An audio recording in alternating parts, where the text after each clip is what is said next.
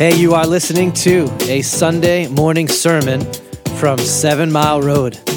We are a gospel-centered church just north of Boston, Mass. To learn more about who we are and what we are going for together, just go to 7milemelrose.com. All right, let's do this. Let's be honest with each other. It's Christmas time. You don't have to raise your hand, but there's all these different places you could be right now in this moment listening to this sermon. Some of you are on cloud nine. Christmas is your thing. Life is awesome. And you know what you're getting what you asked for. Already you know it. You are pumped. Some of you are tired, distracted, going through the motions. You're going to rally yourself, and Christmas will be solid when you get there. For some of you, this is a horrible season. Horrible. There's so many sorrows that attend the holidays. The specter of who is not around with you looms so much larger than those who are. You know how gravity holds you to the ground, and then there's some planets where gravity is different and you're like pulled to the ground? The brokenness and the weight of your life gets much heavier over the holidays. Much heavier. Wherever you are at, we are inviting you to focus on Christ with us this year in this season. One of the ways you can do that is by disciplining your heart to remember the kind providences of God that are undeserved, but He gives to you from big to small. So can I just give you one and show you how I'm trying to get my heart in a place of joy around Christmas? So we are taking a sabbatical at the start of this new church year. We'll not be around to bother you for at least 4 months. One of my anxieties is that Pastor Justin and his family are going to come over here and serve you and with our pastors and our team for those months. And it's going to be great, but I have great concern for them, this big kind of life change for a short season, and their kids. And so I have been hopeful and praying and working to make that as joyful of a transition as it can be for them. So you know what happens last Sunday? Somebody gets sick who's supposed to teach the K through first graders, and then the backup gets sick. And so since I'm not preaching, I'm able to go down there and teach those kids. And me, Noah, and Callie go down and love them. And do you know who is in my class down there with me for the day? It's Abraham, their third son. And I get to, in that space, love on that kid and welcome him in his first day in the new church that he is stepping into. Justin asked him how the day was, and he got home and he said, "Dad, Pastor Matt was the teacher, and he didn't even let us play with the toys." So I don't know how happy he was in the class, but I was happy because it was God's simple, kind providence to me in that moment to say, I've got you, I've got them, I'm with you. This is going to be fine. Do you understand that God, your Father, loves you like that? It doesn't mean He removes all horrible providences from you. He doesn't. But He showers you with kind providences like that. Don't miss them. And please don't miss that Christmas with a capital C is the kindest providence of God to you and to me. That God would send Christ to set us free from Satan's sin and death, that we might have the joy of becoming the sons and daughters of God. That's what we are amped about. All right, this crazy story is going to help us get us heart to that place. We've been calling Luke's gospel a gospel way bigger than anybody could have ever imagined or seen coming. Today that becomes true in who Jesus loves and in where Jesus goes. Both of those two things, the who in our story and the where in our story, are communicating to you this gospel is bigger and wilder and more powerful than anybody could have imagined. All right, let's pray and we'll hit the words. Father, speak to us through your words. Scripture are your words to us. Sometimes you give us stories, and we're supposed to swim in them and be changed by them. And I pray that we would do that today. Everybody in here would not miss the kind, powerful providence of God. Hear my prayer for that, I pray.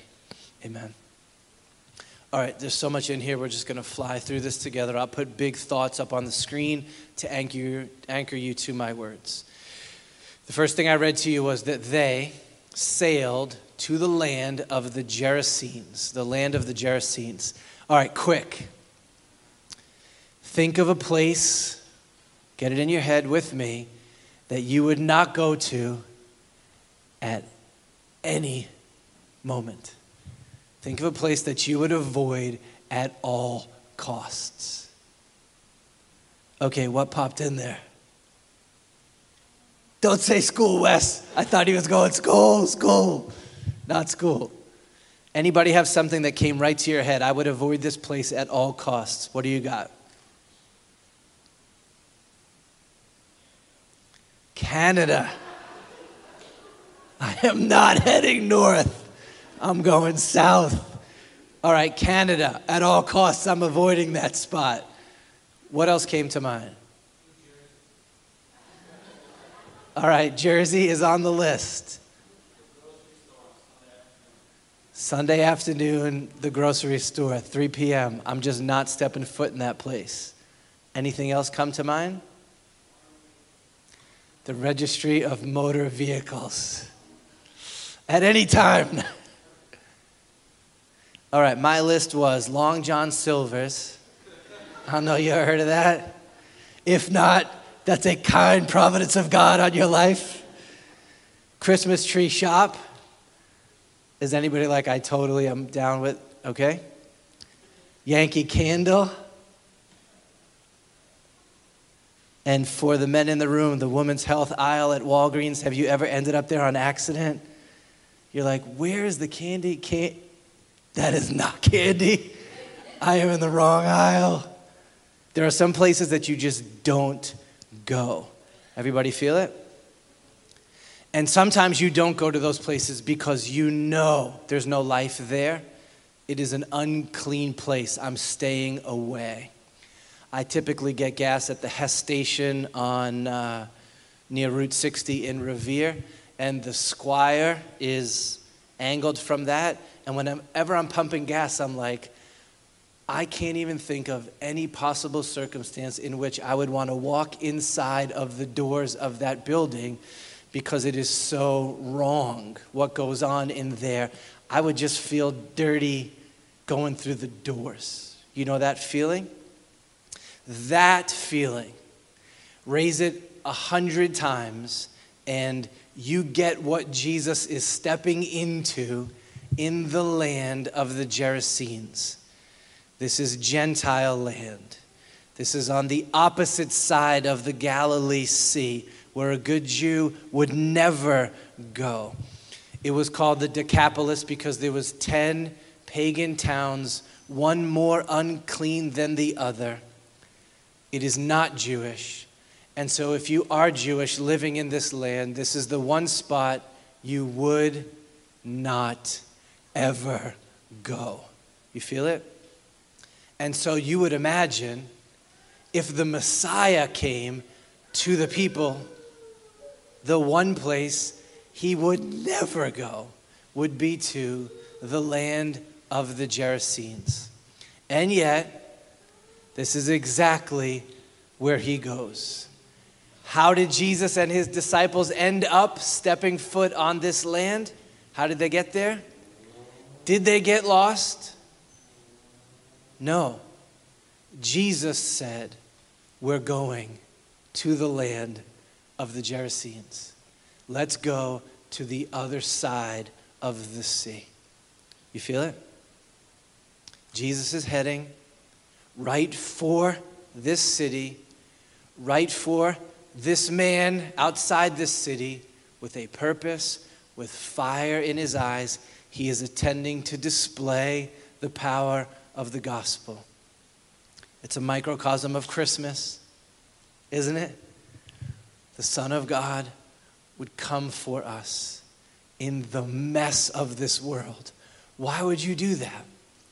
Out of love, for our good, to display his glory. This is Christ, the one who moves toward the mess. That's the start of this story. All right, when Jesus had stepped on the land, there met him a man from the city who had demons. Okay, you guys are Americans. It's 2021. You're Bostonians. How many people had pause when you heard me say, had demons? Anybody else? It just is like, oh, here we go. This weird church stuff. I forgot. I'm in a church listening to a sermon, and the guy said demons. All right, I'm just going to read something to you because we don't have a whole time to do on this. But C.S. Lewis, awesome, wonderful author, wrote these words. I just want to read them to you. If you're going, oh man, we're going to do a sermon that has demons in it. What is up with this? Here's what he wrote. This was a man who was an atheist who came to clear-minded faith in Christ. One of the things that surprised me when I first read the New Testament seriously was that it talked so much about a dark power in the universe, a mighty evil spirit who was held to be the power behind death and disease and sin. It surprised him, right? He would have heard a man who had demons and said, oh, give me a break. And then he said this, enemy occupied territory. That is what this world is. Christianity is the story of how the rightful king has landed. You might say landed in disguise and is calling us to take part in a great campaign of sabotage. When you go to church, you're really listening in on the secret wireless from our friends. That's why the enemy is so anxious to prevent you from going. I know some will ask me, do you really mean at this time of day to reintroduce our old friend the devil? Hoofs and horns and all? Well, what the time of day has to do with it, I don't know.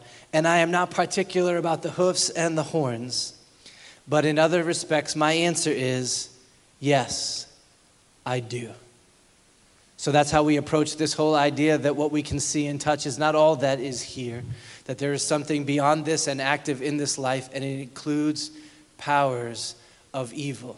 And so when we read this, we pause and say, help me understand more of how this works. So you have to picture this with me. Jesus steps onto the shore, and suddenly, out of this graveyard comes this man leaping, screaming, naked, hideous. You might pause and say, is that a man or a creature? His eyes are wide, they are bloodshot, his body is bruised and welted, his arms are waving wildly, his hair is an entangled, long mess. Can you see it? And this is because for years he has come under the power of evil. It has overcome his mind and his soul, and it is bent not just on tormenting this man, but destroying him altogether. That is the place that he has gotten to. A really, really dark place. Because of this, he has been forced, or he has fled out of civil society, away from everyone. Nobody knows what to do with him. They've tried everything they could do to help him. He is beyond hope. He is beyond redemption. He is the worst case ever in the country. Helpless, lost, in slavery and bondage.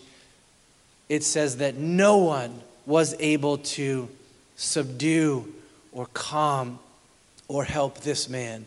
Nobody. Do you feel it? What does this unusually strong man who is breaking chains apart need? He needs a stronger man to come and set him free. And this is why Jesus has said, we're going to the land of the Gerasenes. All right, when he saw Jesus, he screamed.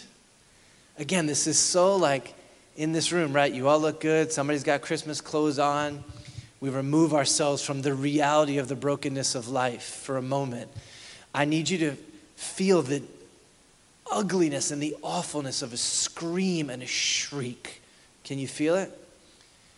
Threw himself on the ground before Jesus and said with a loud voice, "What have you to do with me, Jesus, Son of the Most High God?" All right, so the man is speaking, but it's actually the spirits that are speaking through him. And what is it that they want him to scream? What is the posture that they want him to embrace? The question is, what have you to do with me? Or, what are you doing here? Or, why are you bothering with me? Do you feel it?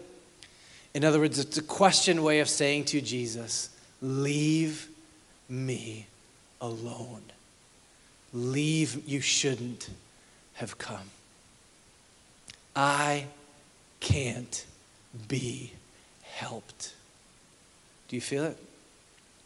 How often do we take that posture when we find ourselves in a really dark place? That's our posture, right? It's exactly what the enemy of your soul and your joy wants you to do, to isolate yourself, to remove yourself from any means of grace, from anyone who could love you, to step away from any community, from any outside voice that leaves open the door of any possibility that you could get better, that you are not broken beyond repair, that there is a future for you. Leave me alone. I don't mean the kind of alone when we retreat from the noise of life to do our business with God. That's a good kind of alone.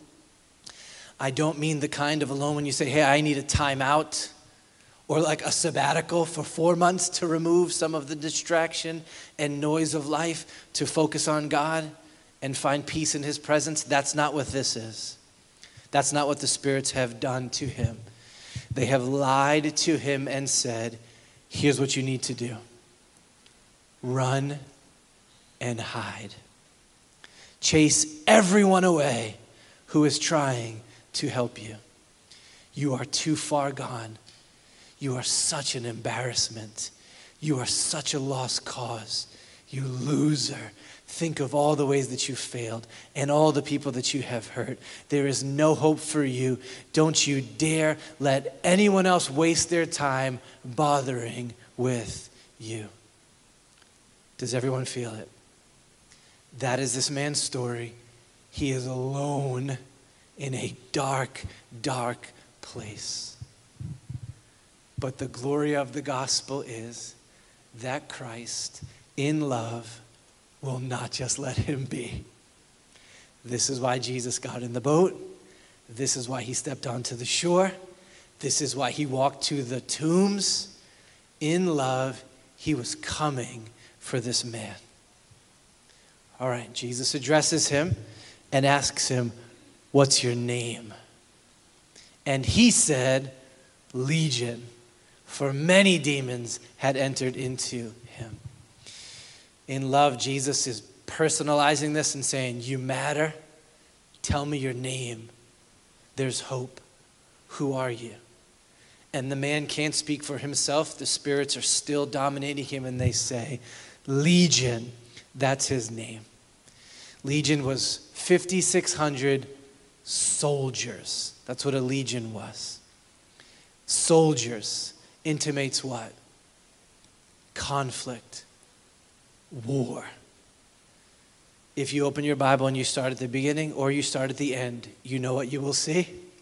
Conflict. War. Good versus evil thread throughout the story. In the garden, there's a dragon. Opposed to the glory of God, opposed to the good, the joy, the holiness, the fruitfulness of God's people. And that war has been waging all throughout this age. The enemy wars on you through lies, just like he did with Eve, getting her to believe something that is not true about God or about ourselves. And what we are seeing in this story is the ultimate end game for you and for me, that we would be like this man, completely lost. But Scripture teaches us beautifully that Christ came to destroy the works of the devil. So this little confrontation, you should see it and say, this is just a microcosm of the bigger reality of what Christ is accomplishing through the gospel. And he came to win this war for the souls of men. All right, I don't have time to get into the details, but he speaks to the spirits and they say, don't give us our final punishment now. Send us into those pigs over there. And so he does it, and that whole herd races down the hill and is drowned in the sea. If you're doing Shaped by Scripture track or you love your Bible, what comes to mind when you see this? When else have we seen the people of God being set free from slavery by God acting to drown enemy soldiers in the sea? Anybody? The story of the Exodus, the precursor to the gospel. God rescues his people from chains by drowning soldiers in the sea. What is Jesus saying? I am the greater Moses, and I have come to win the battle for the freedom of God's people. Jesus is restoring this man's humanity. All right. Then the herdsmen who saw it ran like kindergarten girls away and started telling everybody what had just happened. The pigs run down into the sea, and the herdsmen do what? They totally panic. Why would they panic over this? What was their job? To make sure that there was bacon for breakfast in this community, right? You're supposed to keep those pigs alive. This would have been a major financial catastrophe, not just for the economy, but for the palate in the land of the Gerasenes. Imagine if you were in charge of a Cadillac dealership and somebody drove a couple of hundred caddies off the cliff into the ocean. What would you do? You would panic. Not my fault, but you would go tell somebody. And so now everybody rushes out to see what has happened. And they come down the hill, and what do they see? No pigs, they're all drowned. What they see is the man who they all knew about, who they all had gawked at, who was completely lost and hopeless, sitting at the feet of Jesus, clothed and in his right mind. Can everybody feel the 180 in the story? If you had a highlighter with the words, you could say, okay, Matt, I'm going to take yellow and I'm going to do the beginning, and then green and I'm going to do the end. Here we go. Had many demons. Demons had gone out from the man. 180.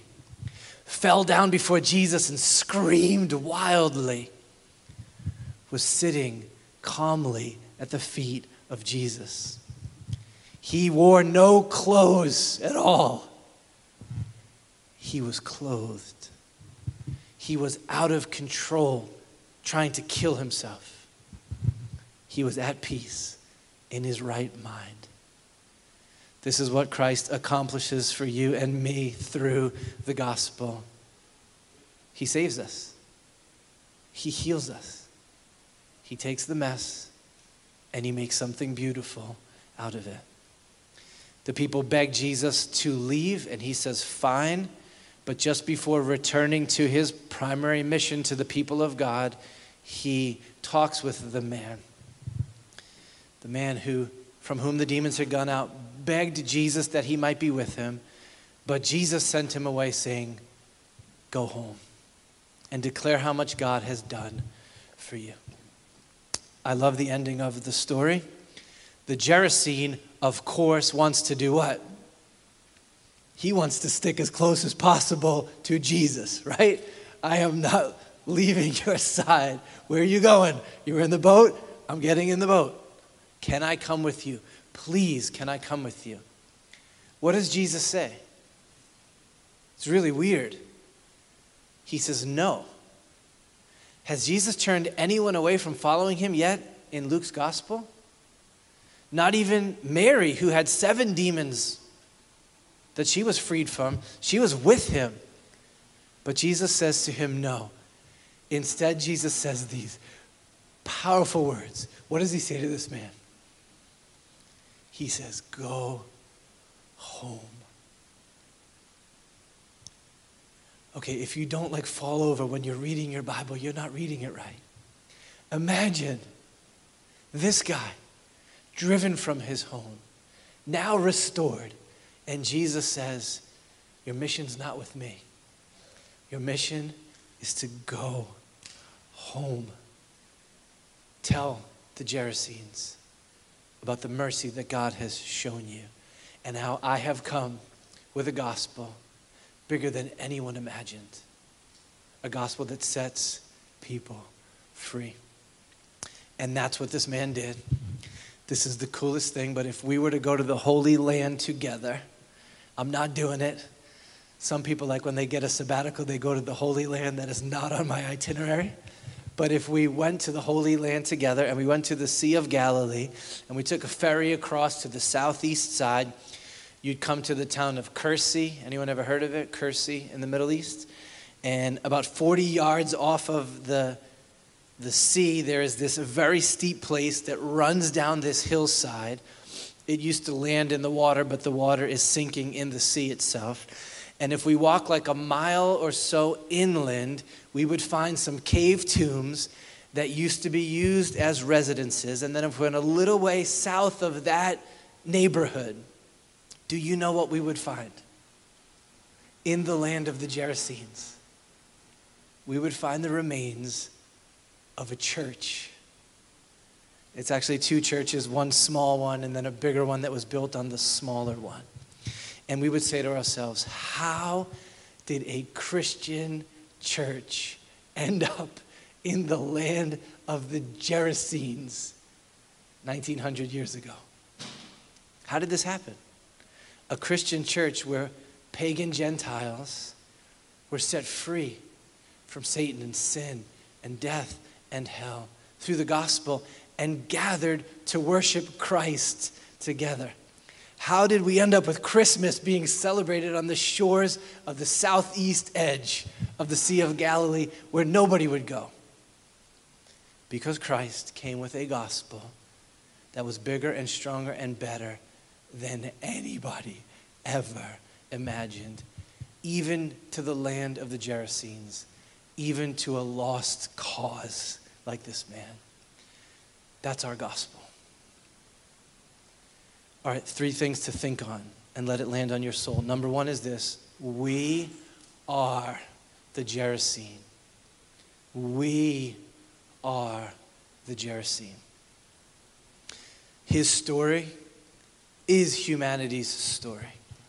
Our story is no different than the story of this man. All right, whenever I say that in 2021, I get 2 different responses in the room. Some people go, yes, I totally get it. I am the Gerasene. And some people say, what are you talking about? That's not me. Some of you get it intuitively. You have had stuff in your life that has completely tied you up and dominated you, and you know it. For some of us, it has been sins or addictions that we just could not kick, and you know it. You were a lost cause. For some of us, we have struggled literally with cutting ourselves and harming ourselves as this man did, because the pain that attends our life of the opinions of others or the hurts that have come to us drive us to that hopeless place. I'm just going to hurt myself. We know what that is. Doesn't surprise us. Some of us have so much guilt from our sinning or our being sinned against that it haunts us, and we feel like I should live in either a haunted house or a graveyard. That's my life. For some of us, it is this fear and anxiety that cripples us and removes us from any normalcy. For some of us, there are hurts and regrets from the past that literally dominate us like 5,600 demons would do in our head or in our heart. You know it. You know what it is like to feel like nobody can help me. Nothing works. Don't bother. Leave me alone. God would never step into the mess that my life has become. You know it. But even if you are not in a place like that, have not experienced that pitch of brokenness, you are still the Gerasene. All of us, whether or not we've experienced an acute season of our brokenness in that way, Scripture is clear that we are all slaves of sin, capital S. The penalty for that is something that we cannot shake free of. And our accuser, the Satan, is how the Scripture talks about it, has power over us. Because we know he's right. He's right. And without grace from the outside, there's no hope for us. We are all the Gerasene, all of us, unclean and hopelessly lost, without comfort or hope in this life. What we need is Christ to step to us, to show us mercy. We need somebody stronger than us to come and set us free. And just like in this story, I'm telling you, this is exactly what Christ has come to do. He crossed from heaven to earth to find you, to find me, so that he might say, you're free, you're free. That's why we get pumped about Christmas. All right, second thought is this. Jesus became the Gerasene. Jesus became the Gerasene. How did he do it? How did he save us? We call it substitutionary atonement. Jesus stepping into the place for us to save us. In this story, he sets the man free just with a word, with a command, right? Come out of him and go. But what is the actual ground on which Jesus was able to speak those words with power? What was the ground? The ground of his words is his work on the cross. The ultimate ground of his ability to set anybody free is what he did on the cross. His decisive victory over Legion came in his death on the cross. That's what I mean when I say to set Gerasenes free, Jesus became the Gerasene. Would you think about this? In this story, it's the Gerasene who is naked. But at the end of Luke's gospel, do you know what you're going to see? You're going to see Jesus naked, stripped of his clothes. In this story, it's the Gerasene who has been isolated from family and friends, so gross that nobody can look at him.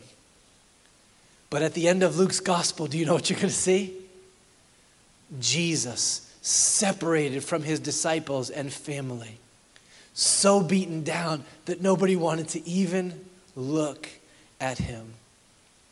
In this story, it's the Gerasene who is suffering outside the city near the tombs. But when you get to the end of Luke's gospel, you are going to see Christ suffering outside the city near the tombs. In this story, it is the Gerasene who is shouting incomprehensible things as he is torn apart at the hands of the legion. But when you get to the end of Luke's gospel, you are going to hear Christ shouting incomprehensible things as his body gets torn apart by the hands of the legion. In this story, it is the Gerasene's flesh that is ripped open by rocks. But at the end of Luke's gospel, we are going to see that it is Christ's body that is ripped open by the stones on the Roman lash. What is going on here? What is Luke trying to say to you and to me? Christ took the full force of evil, the full force of legion on himself. He didn't just come to the land of sin and uncleanness and curse. He came and he took the sin and the uncleanness and curse on himself. And in his death, he set us free. Here he says it with a word. On the cross, he grounds it in reality. And so now all I have to do is give you the word of gospel hope. Christ became the Gerasene in your place, in your shoes, so that you could become a son, a daughter, free in Christ. And then the last thought is this. We are the Gerasene. Only I'm saying this in a different sense. It's the last idea. We who have received this mercy of God have been loved for a purpose. So many powerful thoughts in this, but I can't get away from Jesus saying, actually, don't come with me. Instead, go home. This is who we are. We are now people who have been sent to a home. And for us, it's just north of Boston. And Christ has sent us there that with our life and with our words, we may give the same kind of witness that this man was able to give. Not some technical argument about the gospel, although I'll talk theology with all day. We get to say to people, can I tell you who I was? Can I tell you who I am? Can I tell you how that happened? Christ Jesus set his gaze on me. He stepped into a place nobody wanted to wade into. And he came with love, and he came with power. And he changed me. I am who I am because of the grace of this Jesus. It's who we are. Whatever else attends Christmas for you this year, don't miss this grace of Christ. Don't miss it.